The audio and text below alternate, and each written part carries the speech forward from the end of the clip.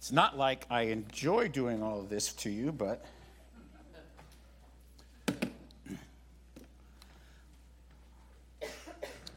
I've been going through this series on 1 John, and I told you guys I like it better when I'm studying the passages and I'm finding truths in there that really apply to you guys and not myself, right? That's a much better scenario, but that's not been happening every week. So I'm Joe Davis, and it's good to be with you guys here today. This one's kind of a different. Well, this one's called Fresh Love, and this may sound kind of confusing, but you guys know how sometimes when I'm preaching, I like to give you a new definition to take with you, so you have a new perspective on the way you're viewing your walk with Christ. And today is no different, because here's what happens, right? I think as humans, we are constantly searching for a new philosophy. Something that will change us, right? Something that will help us become a better person. And for some reason, when it comes to philosophy and ways of thinking, the world is just willing head over heels to fall in love with anything just because it's new. It's fresh. Even if, by the way, it's unproven. Never mind that. But it's new. Nobody ever thought of this before. It has to be good. These new insights, of course, arrive at through diligence or brilliance, or perhaps both. Man-made philosophies that unwittingly almost every time promote self-confidence. Or they teach the importance of just knowing more. So we engage without Christ. We are tempted and willing to engage in a tireless, lifelong pursuit of that one last missing kernel of understanding that will put us over the top spiritually. The fact of the matter is, new philosophies can't change us. All they really can do is try to bring us at peace with who we really are. But what we don't understand is this subconscious desire that we have to be made new, to be transformed, and to reap the benefits from it that drive us to these areas. This exactly was the temptation that was presented to the churches that John was writing to in Asia Minor, modern-day Turkey, as he's writing, because they were being invaded, as we've talked about the last few weeks, by Gnosticism. The idea that there is nothing real in the physical world, and that true enlightenment is understanding that what the teachings of Jesus were really about was realizing the physical world isn't really there, and all you have to do is embrace the spiritual world. So let me read the passage to you today, and then we'll go from there. 1 John chapter 2, 7 to 11. Beloved, I am writing you no new commandment, but an old commandment that you had from the beginning. The old commandment is the word that you have heard. At the same time, it is a new commandment that I'm writing to you, which is true in him and in you, because the darkness is passing away and true light is already shining. Whoever says he's in the light and hates his brother is still in darkness. Whoever loves his brother abides in the light, and in him there is no cause for stumbling. But whoever hates his brother is in the darkness and walks in the darkness and does not know where he is going, because the darkness has blinded his eyes. So we like to take each passage and break it up into three areas. What is the history of this passage? What was going on at the time? What was man doing, and why and how did he do it, and what was the effects? So I've entitled the historical part of this, Stale Superiority. So what was happening is these Gnostics were preaching this new gospel, the fact that Jesus really didn't have to die, and all it was an object lesson, and there is no need of him dying on the cross for our redemption. All we need for redemption is enlightenment, a little bit more knowledge. And these New Age teachers, these Gnostics that John was battling, he was speaking up against, claimed to have this new gospel. This new gospel denied even moral absolutes. They denied sin and they denied the consequences. They said to feel like that you are sinful or experiencing consequences is just you not understanding that the physical world around you is not real. They claimed that they didn't need redemption from sin, but merely redemption from ignorance. And this created, if you will, a spiritual 1%. A few years ago, that was a big political thing, the wealthy 1%.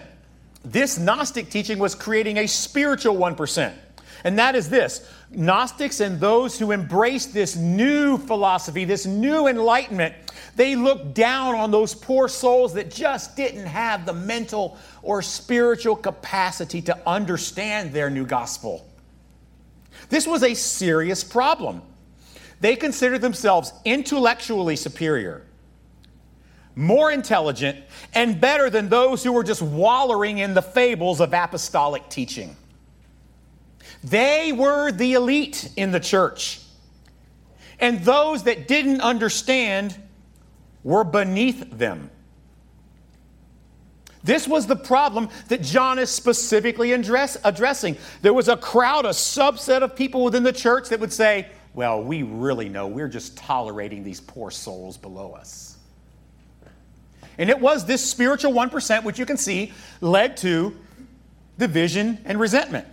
As a matter of fact, it was called Occupy Ephesus. Just kidding, it wasn't really called Occupy Ephesus.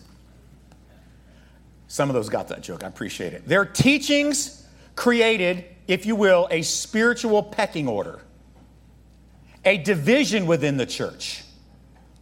And the results of this division were resentment and a lack of love. And so the superior people said, oh, those people who don't understand Gnosticism and enlightenment, they're beneath us. And those who said, wait a minute, just because we believe in the gospel and the preachings of the apostles, somehow you're above us and we're below you. And there began to have this resentment and bitterness between the two groups. And the obsession with this new philosophy created a focus on knowledge rather than love and service. And it created a stale divisiveness, if you will. And the odor of this stale divisiveness was permeating the whole church in the area.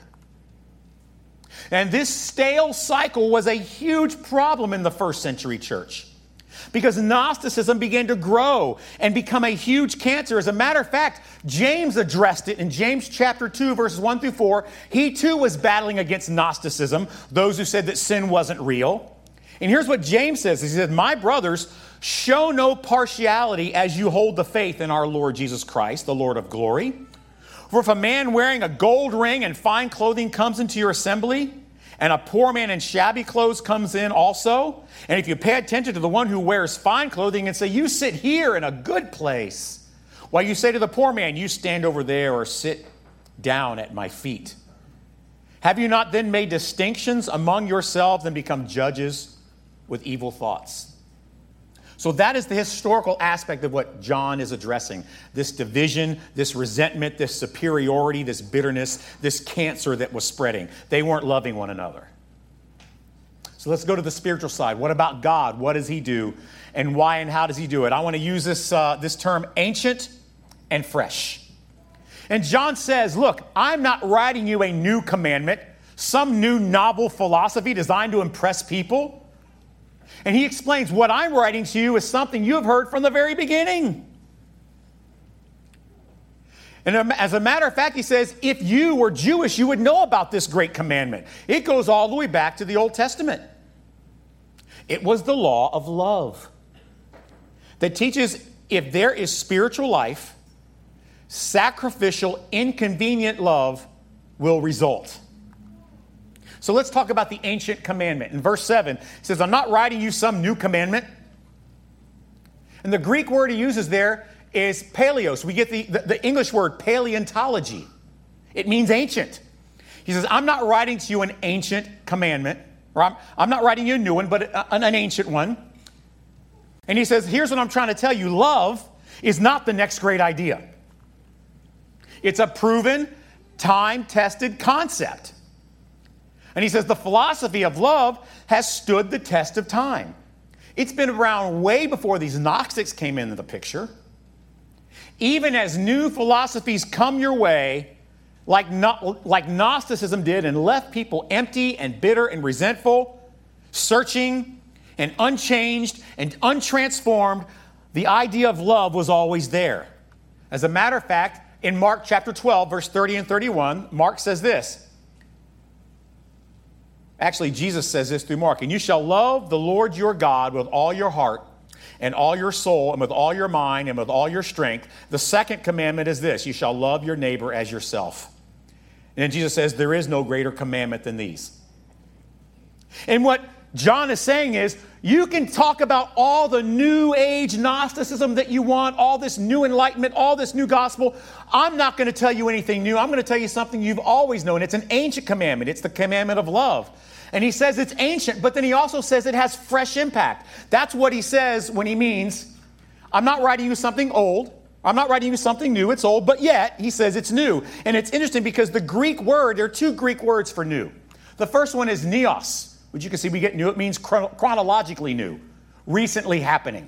That's the Greek word. That is not the word he uses to describe the commandment of love. He uses this word, kainos.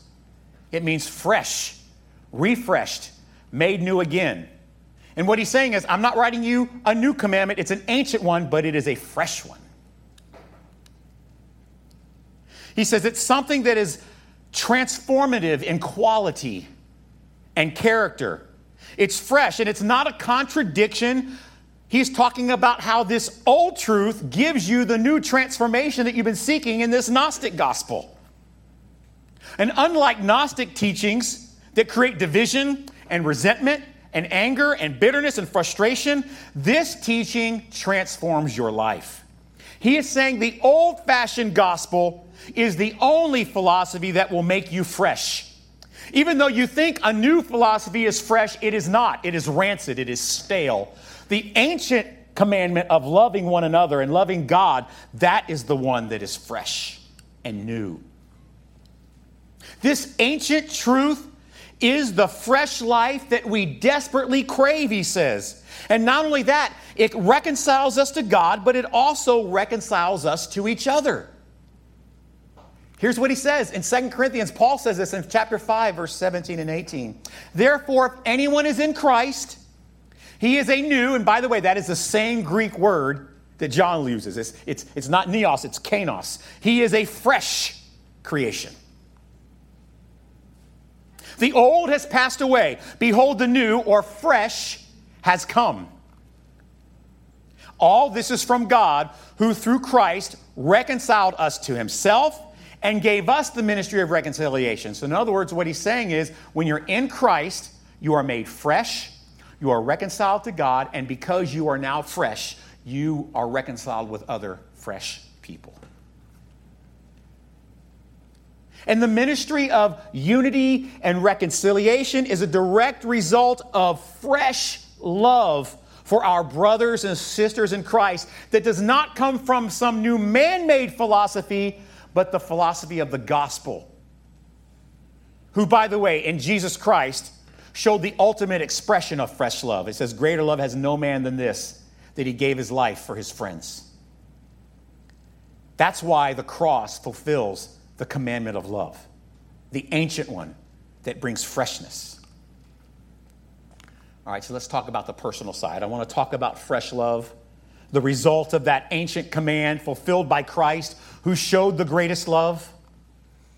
This week in my social media campaign, this is what I put up there. Philosophy helps you love yourself.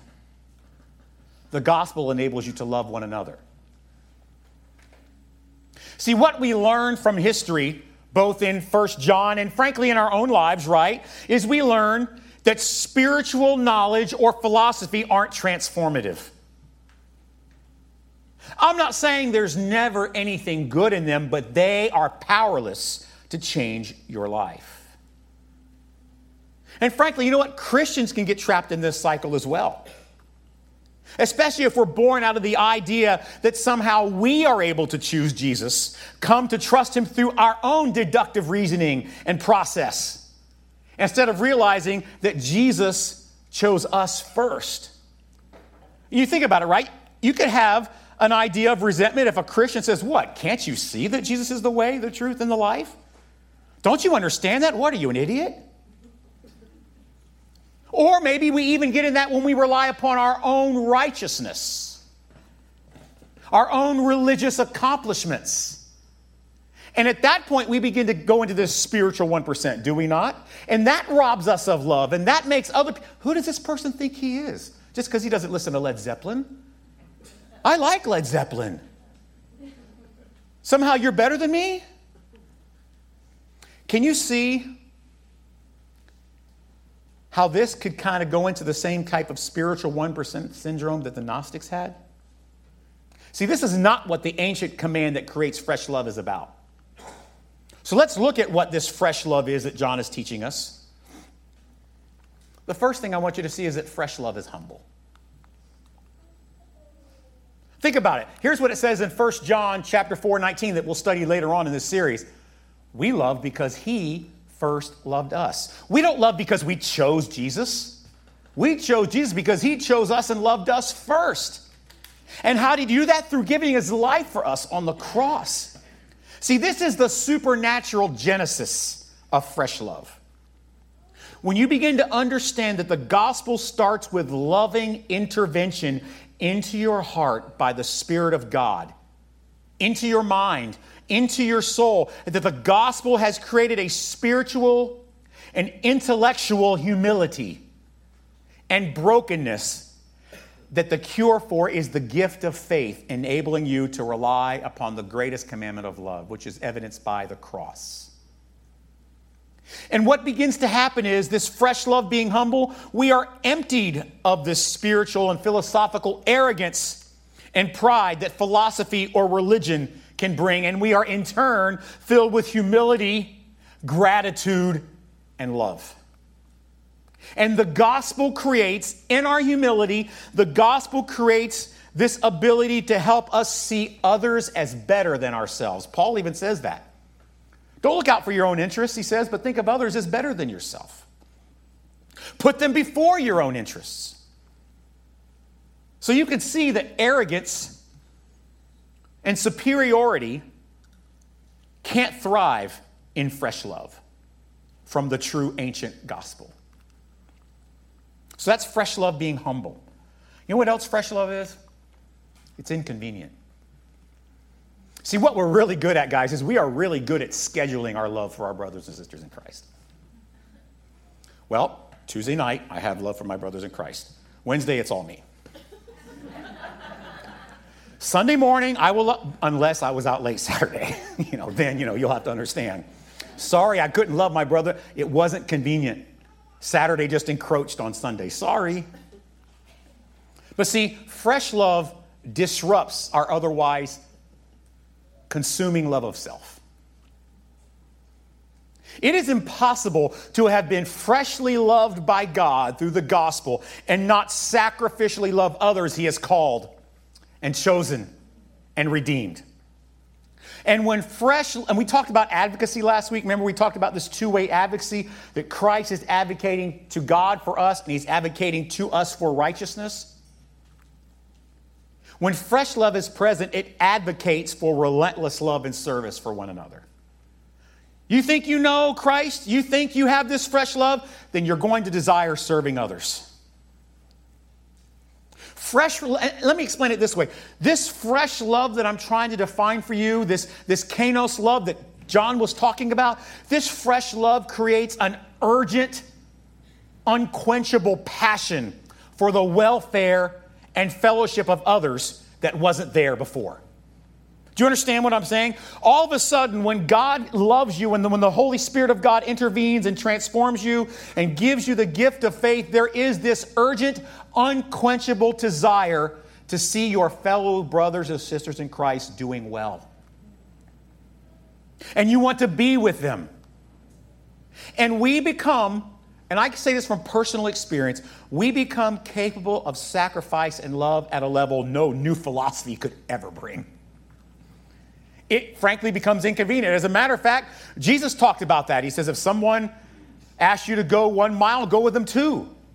Going the extra mile. And you know what happens is this is one of the core values of Grace Life. We talk about the fact that we want to be a surprisingly generous church. That should be a result of fresh love. If we are managed in our generosity, like we schedule it and we manage it, and that's not fresh love. That's the philosophy of, if you give, something will come back. See, fresh love doesn't care about getting back. Man-made philosophy can't create any of that. As a matter of fact, man-made philosophy is always quite convenient. But when supernatural commandments of love take over your heart, your schedule is transformed, even if you don't want it to be. You know what else about fresh love? It's unifying. You know, it's really hard for someone that truly understands redemption from depravity to deny affection for others redeemed from that same depravity by the same gospel, the same Spirit, and the same Savior.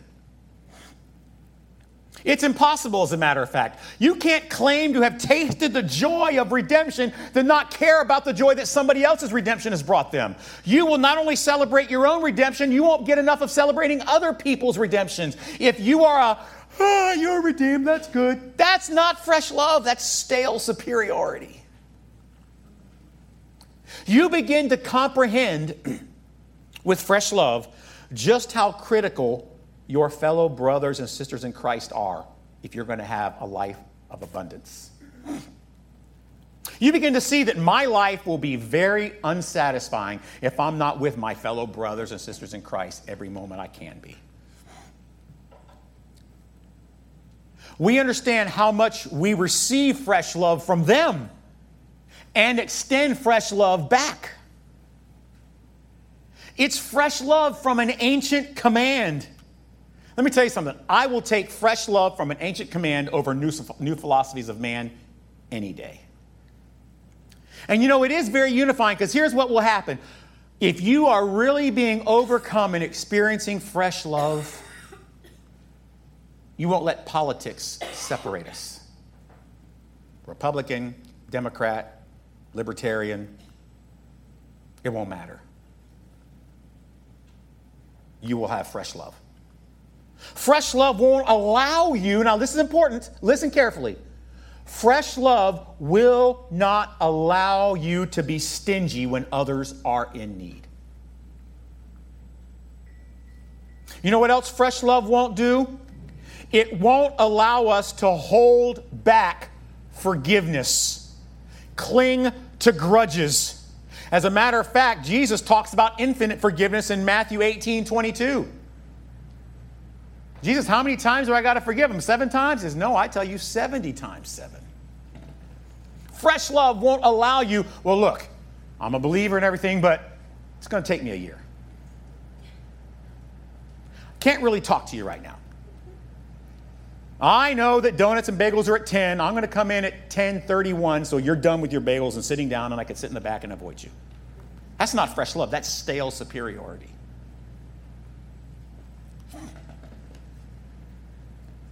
Fresh love, you know what else it won't tolerate? It won't tolerate spiritual arrogance.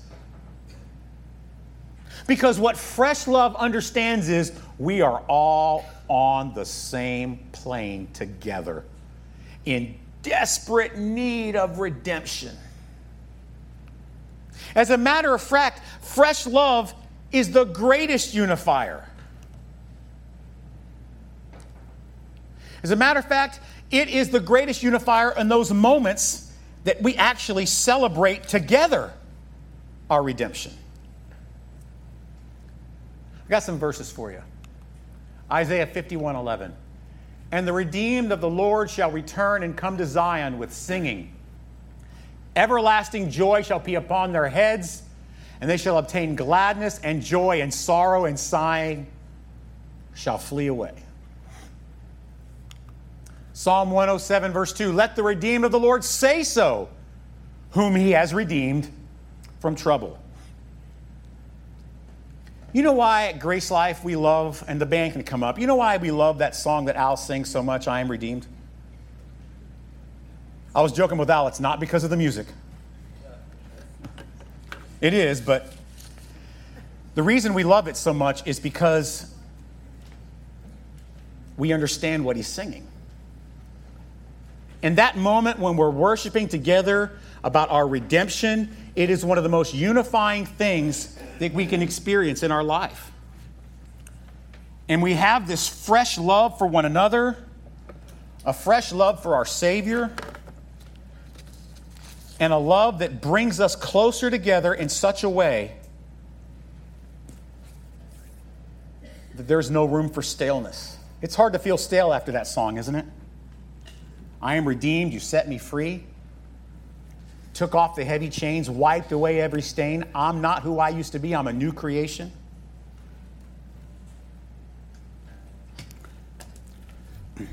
We're going to do that song today. I know some of you are thinking, oh, please tell me he's going to do it. He's going to do it. We are.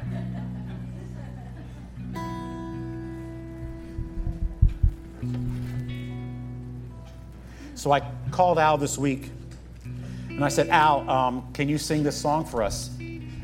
No pressure. It'll be the most important worship song of the century. Because it's...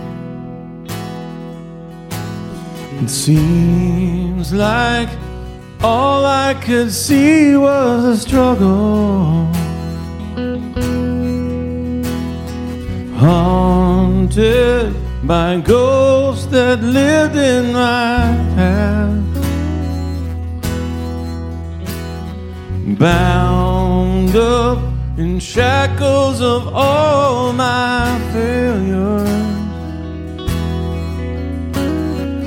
Wondering how long is this gonna last? Then you look at this prisoner and say to me, son, stop fighting a fight that's already been won. I am redeemed. You set me free. So I'll shake off these heavy chains, wipe away every stain. I'm not who I used to be. I am redeemed.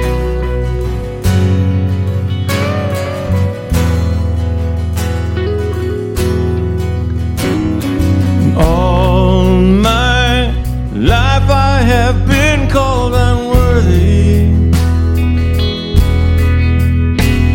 named by the voice of shame and regret. Sing it together, church. But when I hear you whisper, child, lift up your head, I remember, oh God, you're not done with me yet. I am redeemed. You set me free.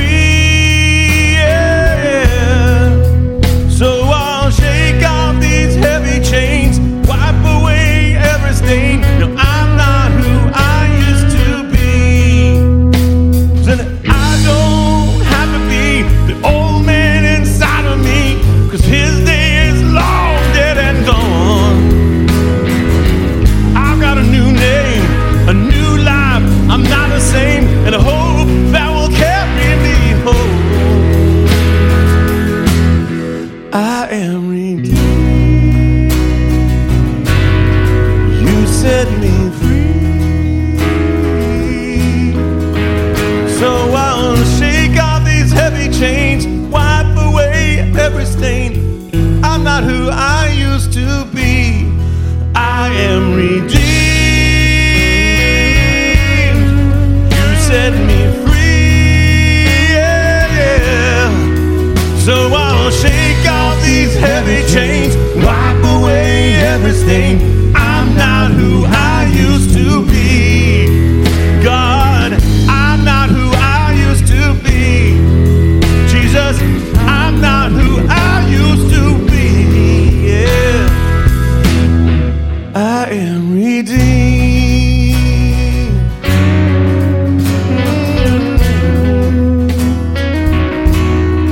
Thank God, redeemed.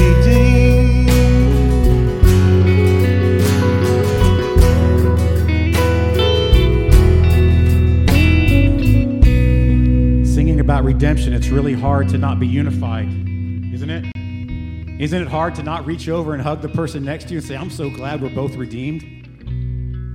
That's the old, ancient commandment, bringing fresh love. Now go this week and bask in the old ancient commandment of love, and knowing that it has transformed you and given you fresh love that no philosophy could ever bring. Amen.